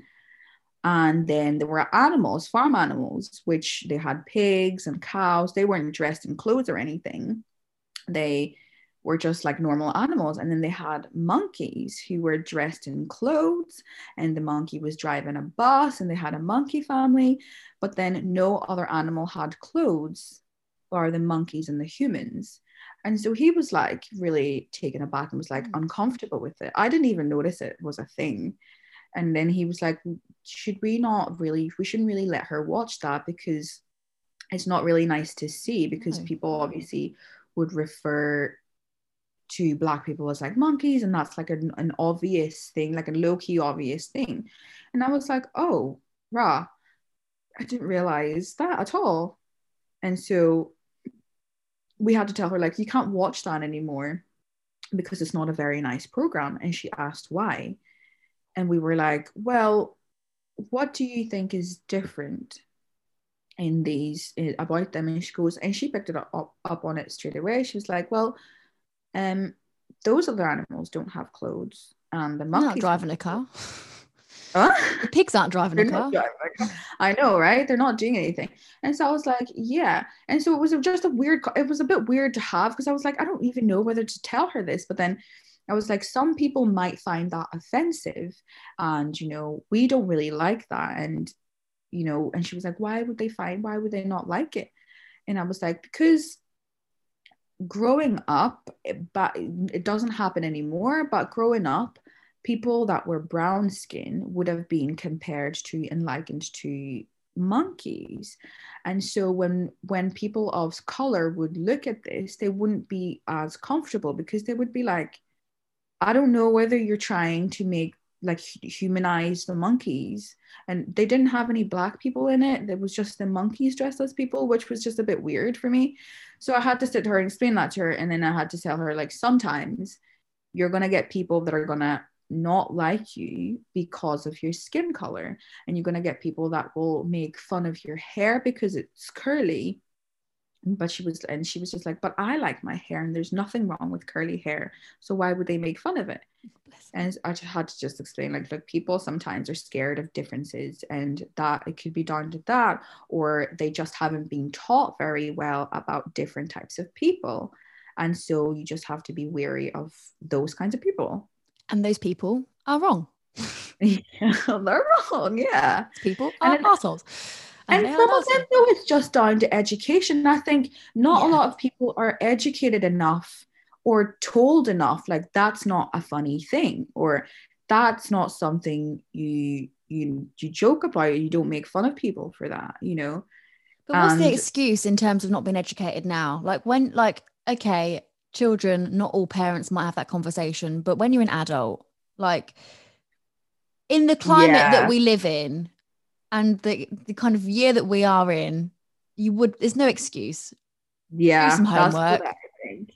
It's just small minds. But it's like a shift that's gonna take a while. It's not gonna happen overnight. Oh no. Some people are gonna be very intimidated by the fact that okay, now we have to be cautious about this thing, whereas before it was so joked about and laughed about. You know, you had the likes of blackface. That was such a thing. And it was like a comic thing. But then now it's so frowned upon. So it has to shift again from people being so low-key light racism and like joking about, and they're not meaning it to be like a joke, but it is racist But and they're things the like kind of that. people who would be like, oh, people are too sensitive nowadays. They're the Yeah, cotton wool kids or whatever. If the shoe was on the other foot and you'd been taking the piss out of, like lightly, oh, it's just banter forever, you would not be saying that. You would not be feeling like that. If your ancestors had been like slaughtered and yeah. slavery and all of that, you would not be saying those things. Yeah, Mhm. I mean, we're obviously not here to discuss race, but it is something that you obviously, as a parent of a mixed race child, I'm sure it's something that maybe is a fear for you. Yeah, it is. And I don't know what she would identify as, because that's going to be something that she's going to have to go through as well. She's going to have, I'm sure every mixed race person goes through it, where they're like, I don't know whether I fit more into like being white or whether I fit more into being black. And so I've had to sit her down and be like, look, you're both. You know, you get the best of both worlds. You're not black, you're not white, you're mixed race. So don't be feeling as if you need to pick sides or anything like that. You just need to accept that you've got the best of both worlds. Something, one of my, I've got a friend who's mixed race, and she said that it wasn't until she kind of lived in London and was surrounded by more black people that she was told that you're so whitewashed, like it was a really bad thing. Yeah, I That's don't something like that's, that. yeah. It's not nice to like, what do you mean whitewashed? I don't get, like, why would you say whitewashed to a mixed race person? They have two different races within Mm, them. So how can they be whitewashed? I Just know. doesn't make sense. Doesn't make any sense. Well, Aqua, thank you so much for taking time out of your day as a mama to come talk to me. Is there anything else that you want to say, either to someone like anyone who doesn't have a clue what motherhood is like, or any words of wisdom, or just anything at all that you'd like to add on? I think one thing people just need to remember is with motherhood is such a beautiful thing. I think people forget, like, you're bringing life into the world and then guiding that life to be somebody. It's something that you should enjoy, not take lightly either, and not take for granted. Because sometimes I do feel like, this parenting business is too much. But other times I'm very blessed to have the experience, because that's everybody, like women especially, have that experience. That's why we're women. We're there to be mothers as well.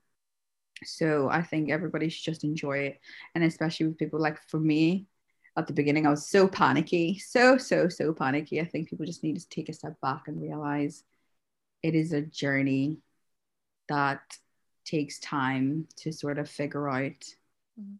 I'm not even figured it out myself. So just take baby steps. Aqua, I don't know if it's your name, but you're making my eyes well up. Ah, you're so sweet. Thank you so much for coming on. Oh, You're welcome. It was so nice to talk to you again. how lovely is Aqua? Oh my God. Making me well up at the end there. It's not about me crying. It's about them crying. And I failed again. That was Aqua's story about motherhood. As you can see, really, really interesting. Lots of different factors came into that episode, and it was just so great to hear her story. Now I can imagine, I don't know because I'm not a mother, but I can imagine that every single woman's story of motherhood is completely different. But I would love to know about your story. So if you want to get in touch, you can do so, womantowomanpodcast@gmail.com. You can also use that email to give me any feedback or to nominate yourself or someone you know to come on the podcast. We're nearly at the end of this series, but we're gonna go again. So do get in touch and let me know. Thank you so much for listening. Have a wonderful week, and I'll see you same time, same place next Wednesday, where I'll be joined by another incredible woman.